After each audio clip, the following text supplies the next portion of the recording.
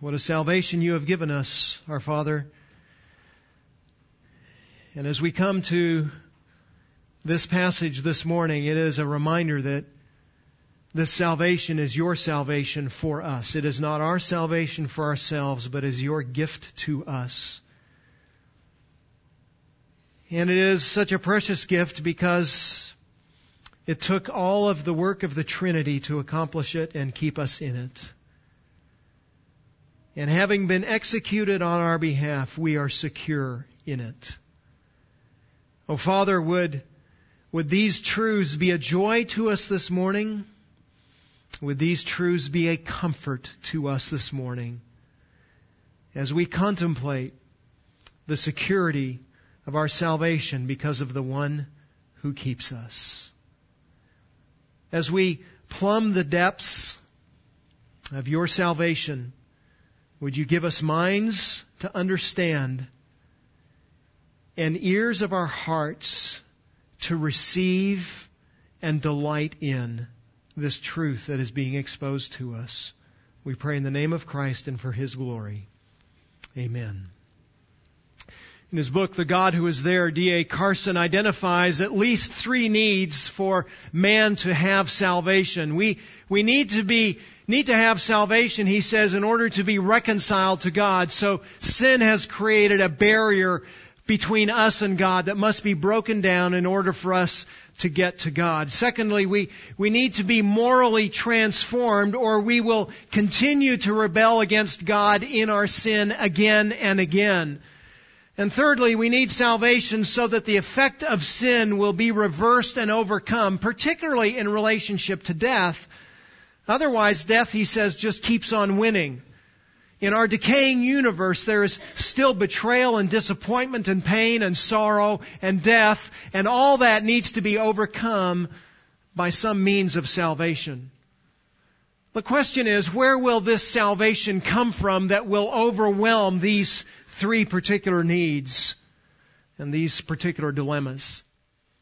To be reconciled to God, our first need, many just assume that their sin is not so bad, so that God can just kind of overlook it and forget about it. So it's not as bad as other people, or it's not as bad as it was, and it's getting better, and maybe God just kind of overlooks it and kind of, casts a blind eye to it or winks at it, and it goes away. Forgetting that God is a righteous God and a just God, and He must execute justice on sin. To be morally transformed, our second dilemma, the vast majority of humanity tries a self-improvement program that they believe will enable them to do good and be acceptable to God. The sense is that I just need more good than bad, and more good than bad is good enough. Although they are ignorant of the fact of Romans chapter 3 that no man can do any good at any time before his salvation in Jesus Christ.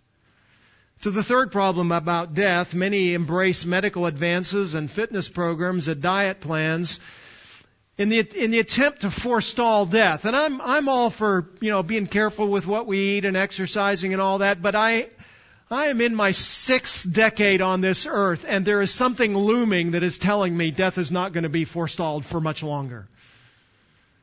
I hate to say it, but I'm probably in the last third of life. And before you laugh, some of you are too.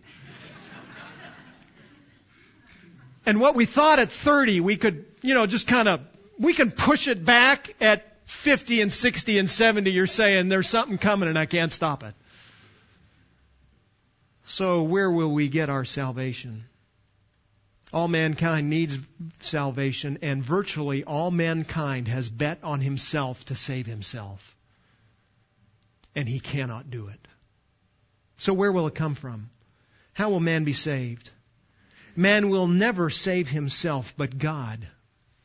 God will save him. That's the message of one of the most comforting, encouraging, and favorite verses in the Bible, Romans chapter 8, verse 30. Let me draw your attention to that verse now. Verse 30 is actually the core of what we want to say, but let me draw your attention back to verse 29, because it actually begins in verse 29, what he says in verse 30. Romans 8, 29 and 30. For those whom He, God, foreknew, He also predestined to become conformed to the image of His Son, so that He would be the firstborn among many brethren. And these whom He predestined, He also called, and these whom He called, He also justified, and these whom He justified, He also glorified. And Paul's message in these two verses is really quite simple.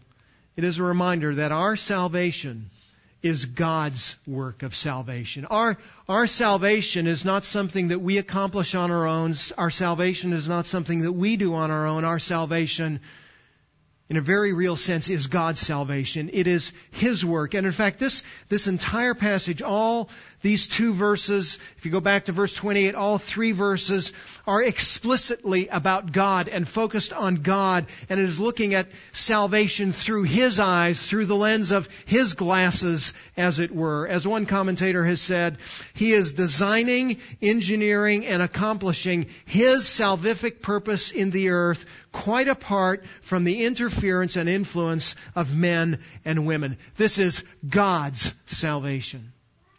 And how is it that God has saved us? Well, the Apostle Paul tells us that God has saved us with a chain of 5 golden links. These are not the only things that God has done for us in our salvation, but they are at the core and center of what God has done to accomplish and bring about our salvation. They are His preeminent actions to bring about our salvation. The first of the links in this golden chain is given to us in verse 29, and it is simply that God foreknew us to salvation. God foreknew us to salvation. The first link in the chain of salvation is one that we could say began long ages ago, as the Scripture often says it, in the inner Trinitarian conversations of the Godhead. Specifically, Paul says that, verse 29, that God foreknew us for those whom He foreknew. Now the question is, when Paul says God knew something about us ahead of time, what does that mean? Now the word can mean simply what it sounds like it means, that God knew something ahead of time. So it's used in that sense in 2 Peter chapter 3, verse 17. The Apostle Peter says, "You therefore, beloved, knowing this beforehand, be on your guard so that you're not carried away by the error of unprincipled men and fall away from your own steadfastness." So you have a body of truth that you have already known, and because of that should influence the way you act in the future. So you've known about something ahead of time. And so some suggest, well, God has simply looked into the future, and He has known those who would belong to Him, and so He has set His love on them. But there's a sense, and that is true in some senses in which that word is used in the New Testament, but by and large, it has a different sense as well. When the word foreknowledge is used with God as the subject in the New Testament, it has the sense that God has entered into a relationship beforehand, or God has chosen or determined something beforehand in relation to our salvation. In a very real sense, it has the same sense as knowing has in the Old Testament. So there's an intimacy and a fellowship and a design and a purpose. So come with me, keep your finger in Romans chapter 8. We're going to move around a little bit this morning, but come with me to the book of Jeremiah, one of the major prophets, Isaiah, Jeremiah chapter 1, Psalms, Proverbs, Ecclesiastes, Song of Solomon, Isaiah, Jeremiah chapter 1. And in verse 4, the prophet is going to talk about his calling to his prophetic ministry. And it comes through the Word of God. So he says, Jeremiah 1 verse 4, "Now the word of the Lord came to me, saying, before I formed you in the womb, I knew you." So there's a sense in which we might look at that and say, well, God simply knew about Jeremiah. But even there, as we're thinking about, well, God knew who Jeremiah would be. God knew that Jeremiah would be formed in a particular way. God knew that Jeremiah would serve him as a prophet. But even in that phrase, notice he says, before I formed you, I made you, I designed you, I purposed you, I knew you. Then notice what else he says, and before you were born, I consecrated you. I have appointed you a prophet to the nations. Now, the three verbs that are in parallel in that verse. I knew you, I consecrated you, I appointed you. And they all point to the fact that God is particularly making a design and purpose for Jeremiah. He knows him not in the sense of an awareness of his existence, but he knows him in the sense of designing, planning, and purposing for him his prophetic ministry. He has moved him to that ministry. Move forward in your Bible towards the New Testament to the minor prophets, to the book of Amos. So from Jeremiah, Ezekiel, Daniel, and then the minor prophets start, Hosea, Joel, Amos. If your Bible's like mine, it's page 1291. I hope it helps. I'm not sure it will. Amos chapter 3, verse 2. Speaking about God's choice of the nation of Israel. And Israel had rebelled against him and rebelled against what God had called them to do. And notice what he says about Israel's rebellion. You only I have chosen from all the families of the earth. Therefore, I will punish you for all your iniquities. The word that I read, which is the way my Bible is translated, chosen, is our word know. So, you only I have known among all the families of the earth. So, in other words, I knew all the different nations and all the people in all of the earth, and out of them I have particularly known you in a special way that really is rendered best by the way my Bible has translated it. I have chosen you.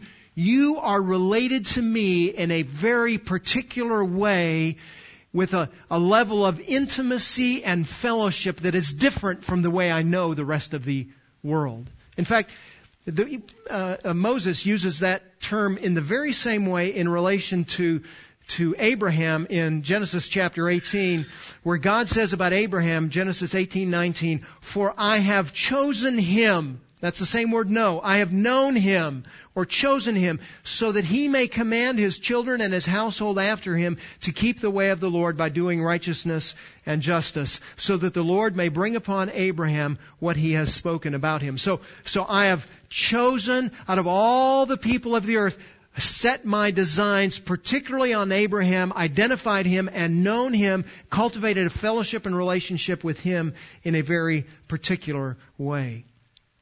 So this Old Testament sense of knowledge that there's intimacy and relationship and fellowship is part of what's being seen in this word, I have foreknown you.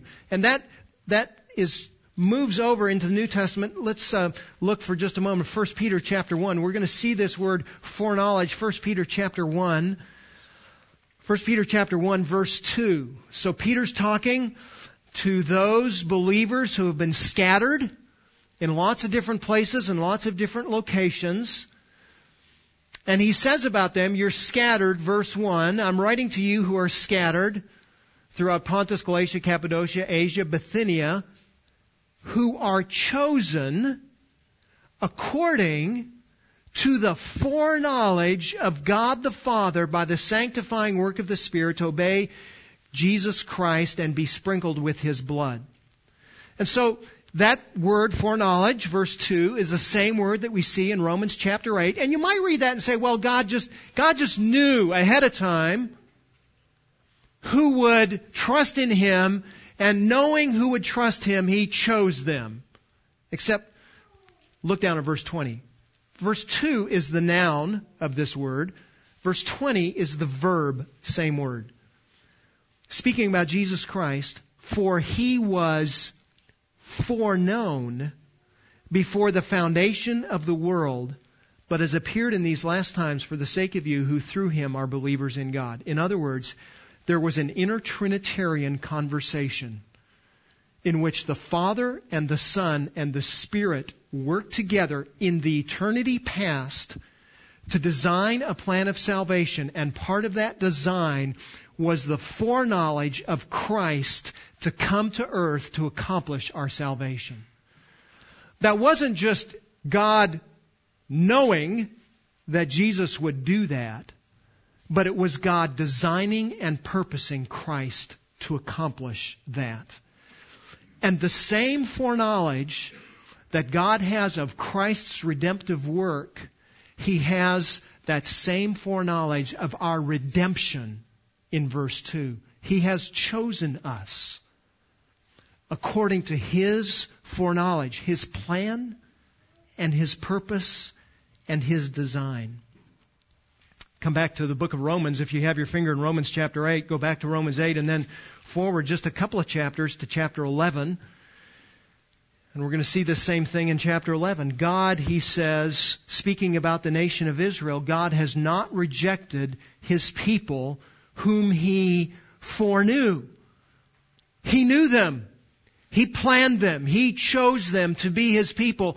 And they are His forever people. And He will not reject them. He has known them. And He cannot reject them. In fact, look down at verse 5. In the same way, there also has come to be at the present time a remnant according to God's gracious choice.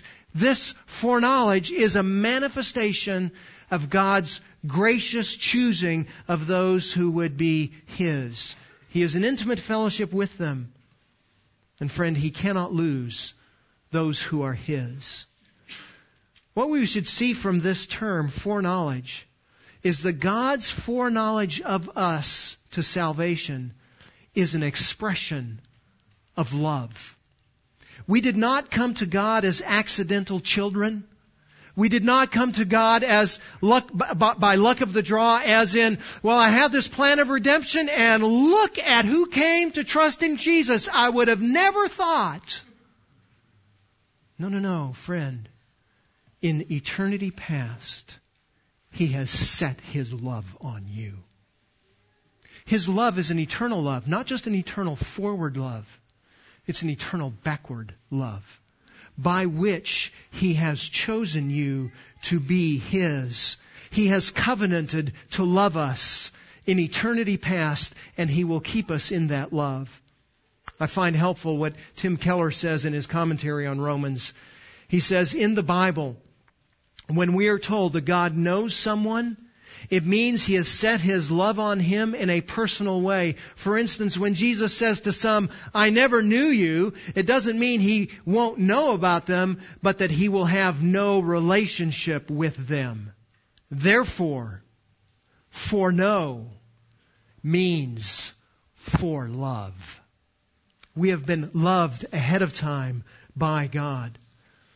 Now, this theological truth about the love of God is a favorite doctrine of unbelievers. If there's one doctrine that an unbeliever says, I love that truth about God, it is God is love.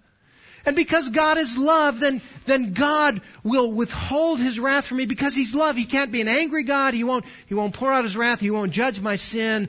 I'm okay. I'll avoid condemnation. But here's the real force of God's love.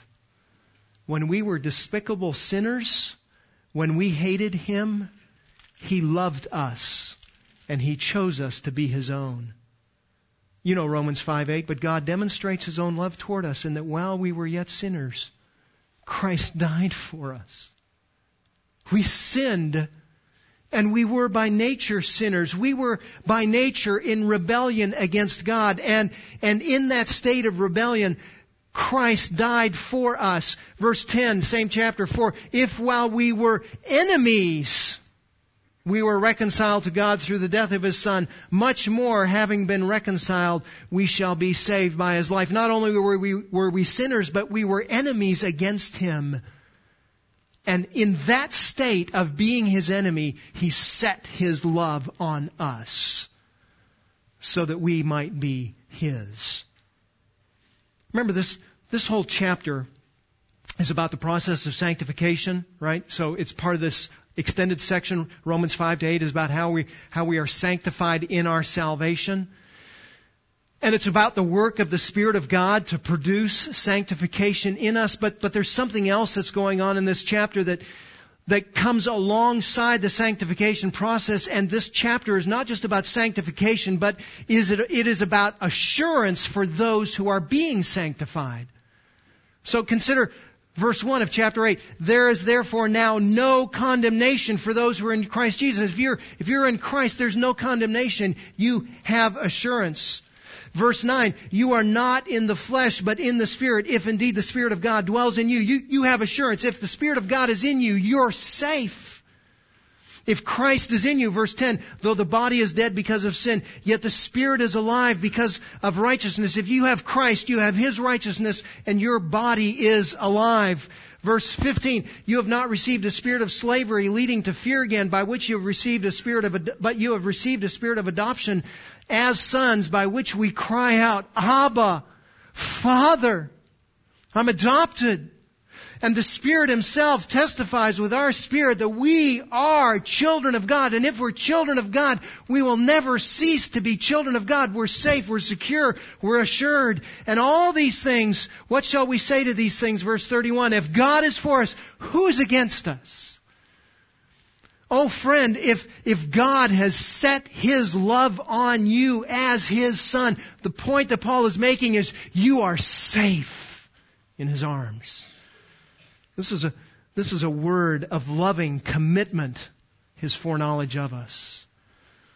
While our love may fail on occasion, the love of the Father never can. When God says that we are foreknown by God, hear that as a believer in Christ, you were so loved by God that He knew you as His own in the eternal past. He knows you and has eternally set His love on you even in the present, and He will never lose you. Hear the word foreknowledge as a word of love and a word of security. There's a second link in this golden chain. It is that God has predestined us to salvation. Verse 29, those whom He foreknew, He also predestined. Like the word foreknowledge that is used only 7 times in the New Testament, this is also a rare word. It only appears 6 times in the New Testament. But unlike foreknowledge, the meaning of this word is quite clear. It means to destine something ahead of time. So prepare something ahead of time. Determine something ahead of time. One dictionary explains it this way. The omniscient God has determined everything in advance, both persons and things in salvation history, with Jesus Christ as the goal. This word predestination emphasizes the plan and the purpose of God in moving mankind and moving believers to salvation. And this salvation to which He has moved us is moving us in a very particular way. Notice He says in verse 29, He's moving us, predestining us to be conformed to the image of His Son. Not only so that we would be justified, but that we would also be sanctified in Jesus Christ, looking like Jesus Christ, so that Christ is preeminent in our lives, that He is the firstborn among all the brothers. And my friends, it must be that God has determined this. It must be that God has planned this. It must be that God has prepared this, because apart from that, you would never choose Him. Your heart is desperately inclined away from Him. Remember chapter 3, verse 11? There is none who understands. There is none who seeks for God. Everyone is running away from God. Everyone, apart from Jesus Christ, is embracing only what He wants, and even their pursuits of doing good things and wanting to do good things is in some sense a running away from God so that they can have a God after their own fashion and after their own likeness. No one seeks for God. This is good news for us that He has predestined us, because not only has He brought us into relationship with Him, so we were His enemies, we were sinners, and He brought us into relationship with Him, and He has made us His slaves. And we saw that in chapter 6. We're slaves to righteousness. So we belong to Him as slaves. But friend, it gets even better than that. Remember what it said in Ephesians chapter 5? Ephesians chapter 1, verse 5. In love, He predestined us to adoption as sons. So not only do we come to Him as those who are enslaved to Him, but we who were His enemies, we who were sinners, are now adopted into the family. He says, come into my household, you who hated me, and let me make you my son. And not only that, but notice verse 11, and we also have obtained an inheritance, having been predestined according to His purpose, who works all things after the counsel of His will. So in the Trinity, there's a council. They get together and they design a will and a purpose that is eternal in nature. And everything that works comes out of that will and that desire that is worked by God. And part of that is that we have been predestined by Him not only to adoption as sons, but the beginning of that verse, we have obtained an inheritance. We're slaves, we're sons, we are inheriting sons. And friend, if you look at this term predestined, it also, like the previous term, foreknowledge, carries a connotation of love, denoting the favor and grace and kindness of God. He has set His love on you and lavished His love on you. What these first two terms about our salvation emphasize is that we belong to God because of God's work for us. We didn't choose Him. We couldn't choose Him. We wouldn't choose Him. He chose us, and He brought us to Himself. Now, if you're thinking along with me, some of you inwardly, you're restraining yourselves quite well, but some of you inwardly are cheering. And you're saying, yes, this is the truth that I love, and I love the greatness and the majesty of God and the glory of God and the bigness of God, and it makes my heart sing to hear these truths. And others of you are saying, wait, this is all really new, and I'm just not sure, because I've always been taught that God loves us, but it was my choice, and I get to choose if I'm going to be a believer in God or not. And if this is true, that God has chosen some for salvation, then it must also be that God has chosen others for damnation. And I'm not sure I want to go there. It's a truth that is called double predestination. God choosing for heaven and God choosing for hell. Now, Scripture does say that God chooses some to eternal life. But listen carefully. Scripture does not say that God chooses some to eternal damnation.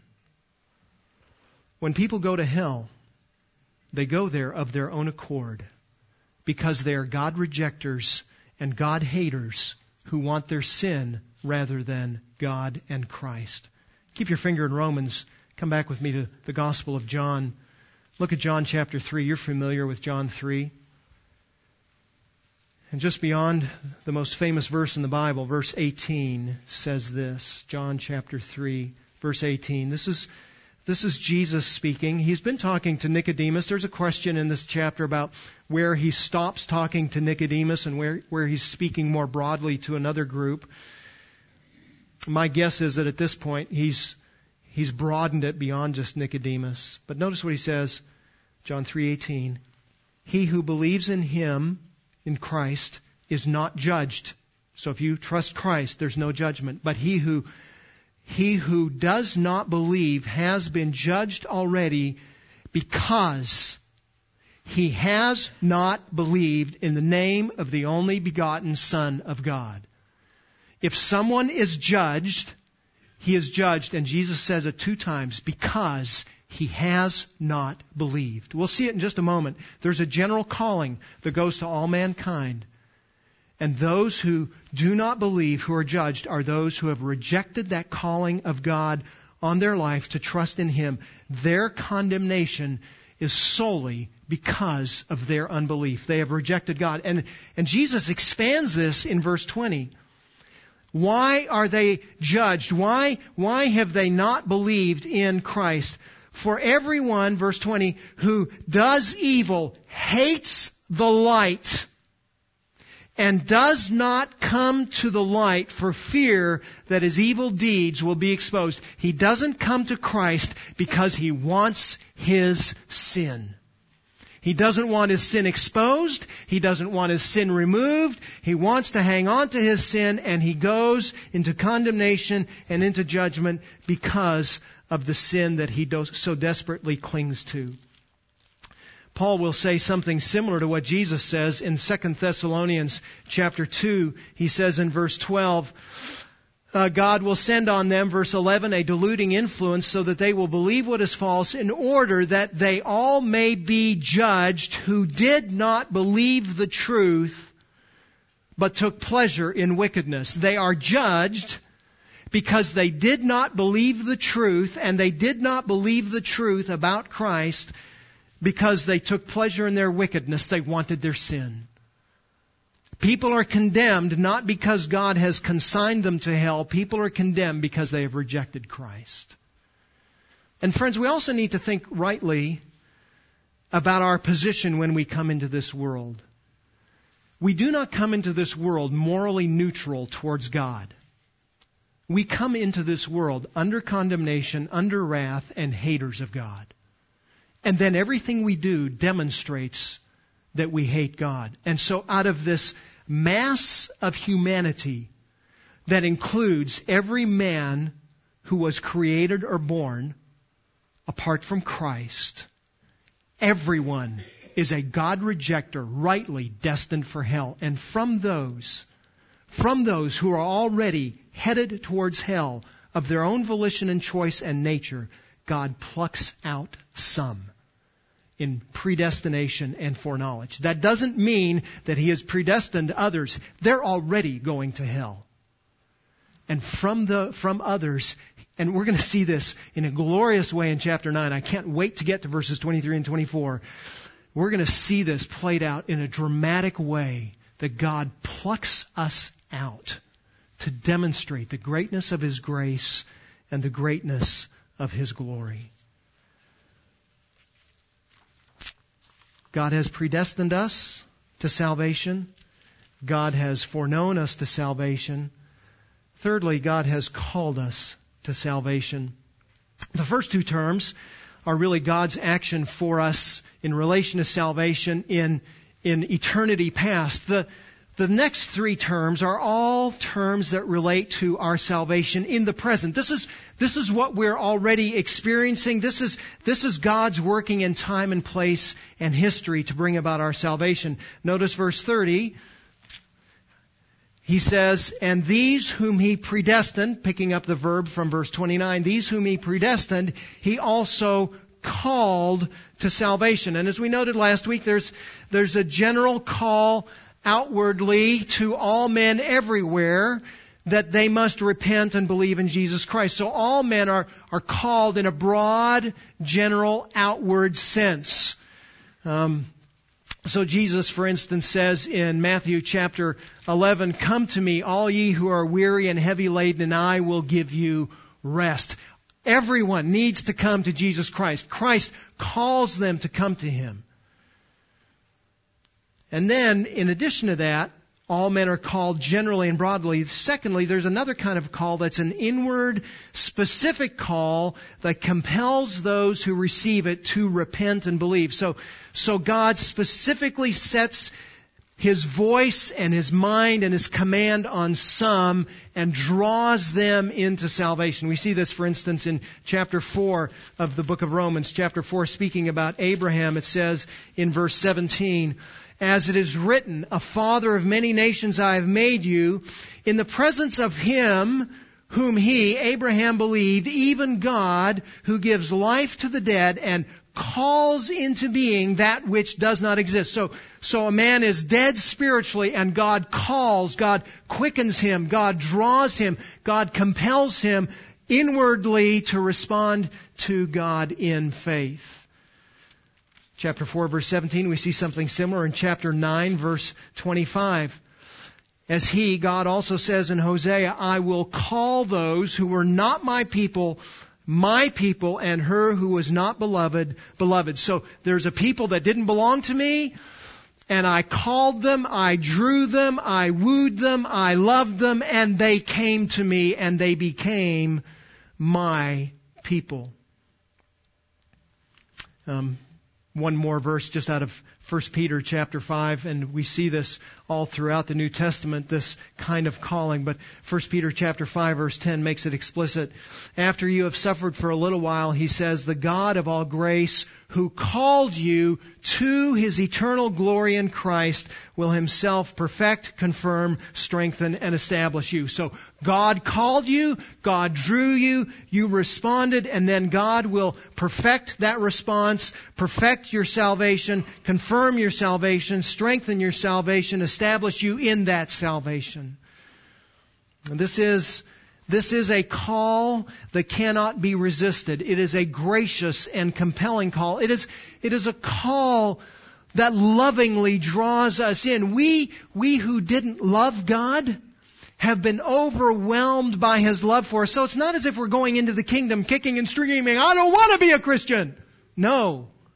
God works in our hearts in such a way that we say, I hate my sin. What will I ever do? And God reveals Himself to us in Jesus Christ. And we say, I have a Savior. Let me come to Him. He calls us and compels us powerfully. I want you to notice something else about this verse, Romans chapter 8, verse 29. And notice the pronouns.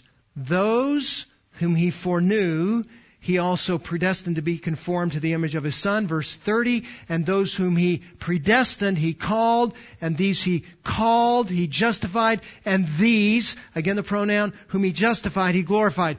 Whoever starts in that process finishes the process. When He says those, verse 29, these, verse 30, He means these and only these. But not just only these, but all of these. So in order to get to glorification at the end, you have to start at the foreknowledge of God. But anyone and everyone who starts at foreknowledge will be seen through in an unbroken chain of events that will produce and secure your salvation. Oh friend, this is a truth that should bring great comfort and great encouragement and great assurance to your heart.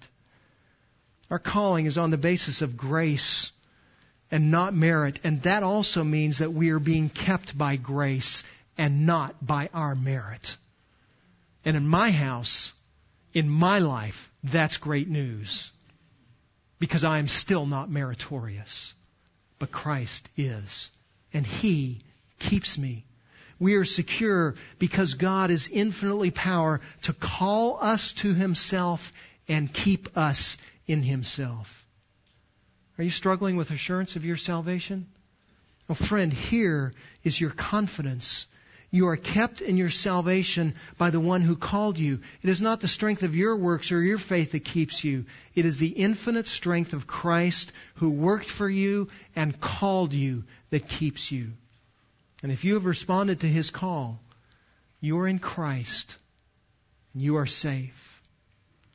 But this little chain of pronouns is also a reminder that you must be in that chain in order to get the salvation. And if you are not in Christ, you are hopeless without Him. You must turn to Him. You must hear the general call to repent and believe in Christ alone as your Savior. You must turn away from your sin. You must embrace Christ as your Savior. There is no life except by trusting in Christ as your Savior. And friend, if you are not a believer in Jesus Christ this morning, I compel you. The offer is here. The call has been made. And you need to respond in faith to that call even this morning. And trust in Christ alone to forgive you of your sin, to wash away the power of sin, cleanse you so that you can live in a righteous way before Him. If you do not believe, would you believe this morning? There's a fourth truth about this salvation that God has given us. It's given to us in the middle of verse 30. We've seen this word before in the book of Romans. Those whom He has called, He has also justified. We won't belabor the point because we spent many sermons in chapters 3 and 4 thinking about justification. As we think about justification, we're simply thinking about two things. My sin is imputed and accounted to Christ. So He gets my sin. He gets the penalty of my sin. He gets God's wrath poured out on Him for my sin. And when I believe in Him and when He justifies me and when He declares me to be righteous, I get His righteousness. I get His life. God treats me as if I had done everything that Christ ever did in obedience to Him. He gets my sin. I get His righteousness. That's the declaration that is made in justification. And what I want you to notice particularly here is that this is a completed act. Those whom He called, He also justified, past tense. If we believe in Jesus Christ, we have already been declared righteous, even though that righteousness is not yet finished. The flesh still hangs on, right? You still wrestle with sin. You still battle against sin. And yet God looks at you if you're in Christ and all He sees is Christ. He doesn't see your sin. The sin has been atoned for. The sin has been washed away. The sin has been removed. You're in Christ, and He sees only the righteousness of Christ hanging over your life. And this, my friend, is a completed thought in the mind of God. This is a completed action in the mind of God. And again, with all these other actions in these verses, it's not what we have done for God, but this is God's work on our behalf. This is not our salvation for ourselves. This is God's salvation for us. There's one last reality about our salvation given to us in this verse, and it is that God has glorified us in salvation. These whom He justified, He also glorified. When he speaks about glorification, he's talking about the complete fulfillment of our salvation and our entrance into glory. He's talking about that thing, that place that we long for, to be united to Christ, to have sin removed, to be in heaven, and to have every entanglement of our fleshly bodies removed from us. And remember what he said at the beginning of the middle of chapter 8, verse 18, I consider the sufferings of this present time are not worthy to be compared to the glory that is to be revealed to us. In other words, I can't wait to get to glory. I'm just so sick of this body. I'm sick of its weaknesses and its frailties, and I'm sick of its sin, and I can't wait to get to glory and experience what He's promised. And he says, if you are in Christ, verse 30, He's also glorified you. This is the longing that we have, the longing to have glory. 2 Corinthians chapter 4,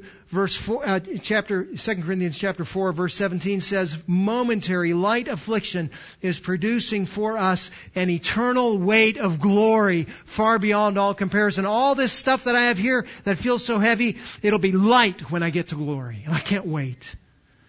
1 Thessalonians chapter 2, he says, I write so that you will walk in a manner worthy of God who calls you into His own kingdom and glory. We get to go to His kingdom, His rulership, His reign, His place where He is, and experience His glory.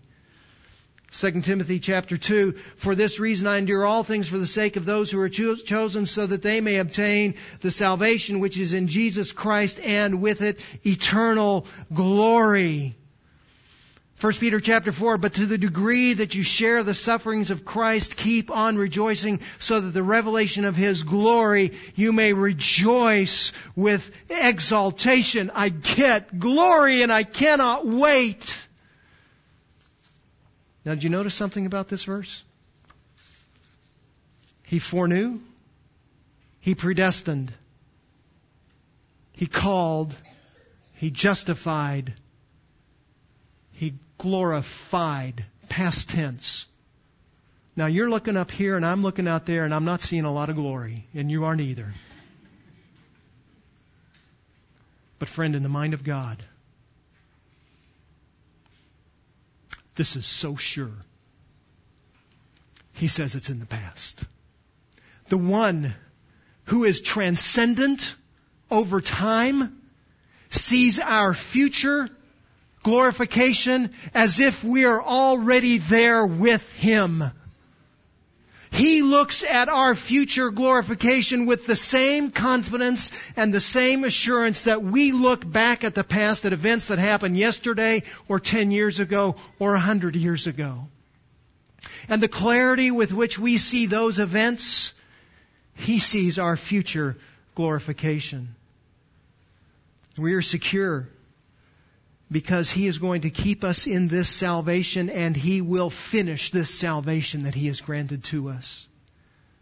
Now here's a connection I want you to see to what we talked about last week. Last week we talked about, we know that God causes all things to work together for good. There are things in your life that are hard, aren't there?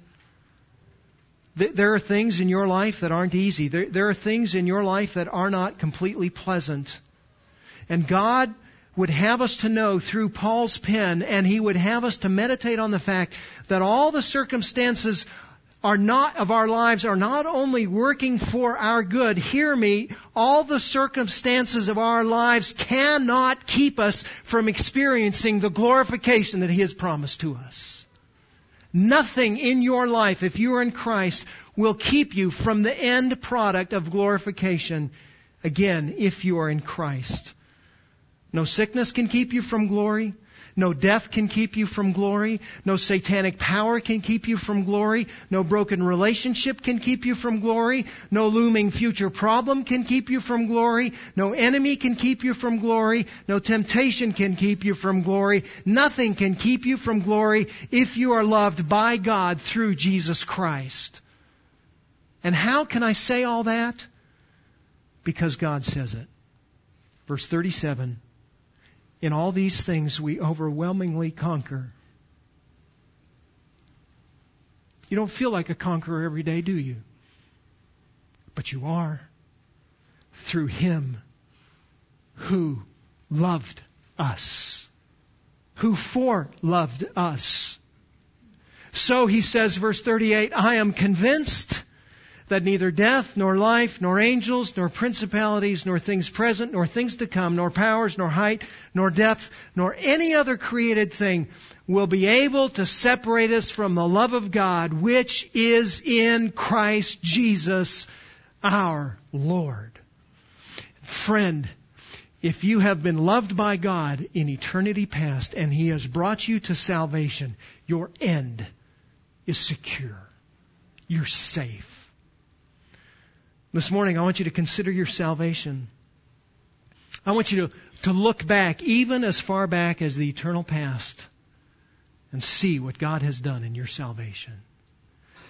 We are drawn by Paul to look into the present and to see what He is even now doing in our salvation to secure us and keep us in Him. And then we are to look into the future at what lies ahead. And in all these links of the great chain of salvation, we are safe. We're kept by Him. To paraphrase one commentator, if we are in Christ, we have been foreordained and foreloved by God. We have been prepared and predestined for salvation, presently loved and called into righteous fellowship with Christ, and prepared for a certain soon-to-be glory. What hope we have in our salvation. What hope we have in God's golden chain of salvation. This is God's salvation for us. To Him be the glory. Our Father, we thank You for the richness of this salvation that You have given to us. We would have never chosen it, but You have granted it to us, and we are alive because of it. Oh, Father, we thank You for such a magnificent salvation. We pray that You would make us to rest in the gloriousness of this salvation and be bold in declaring this salvation to those who need to hear it. We pray in the name of Christ our Savior. Amen.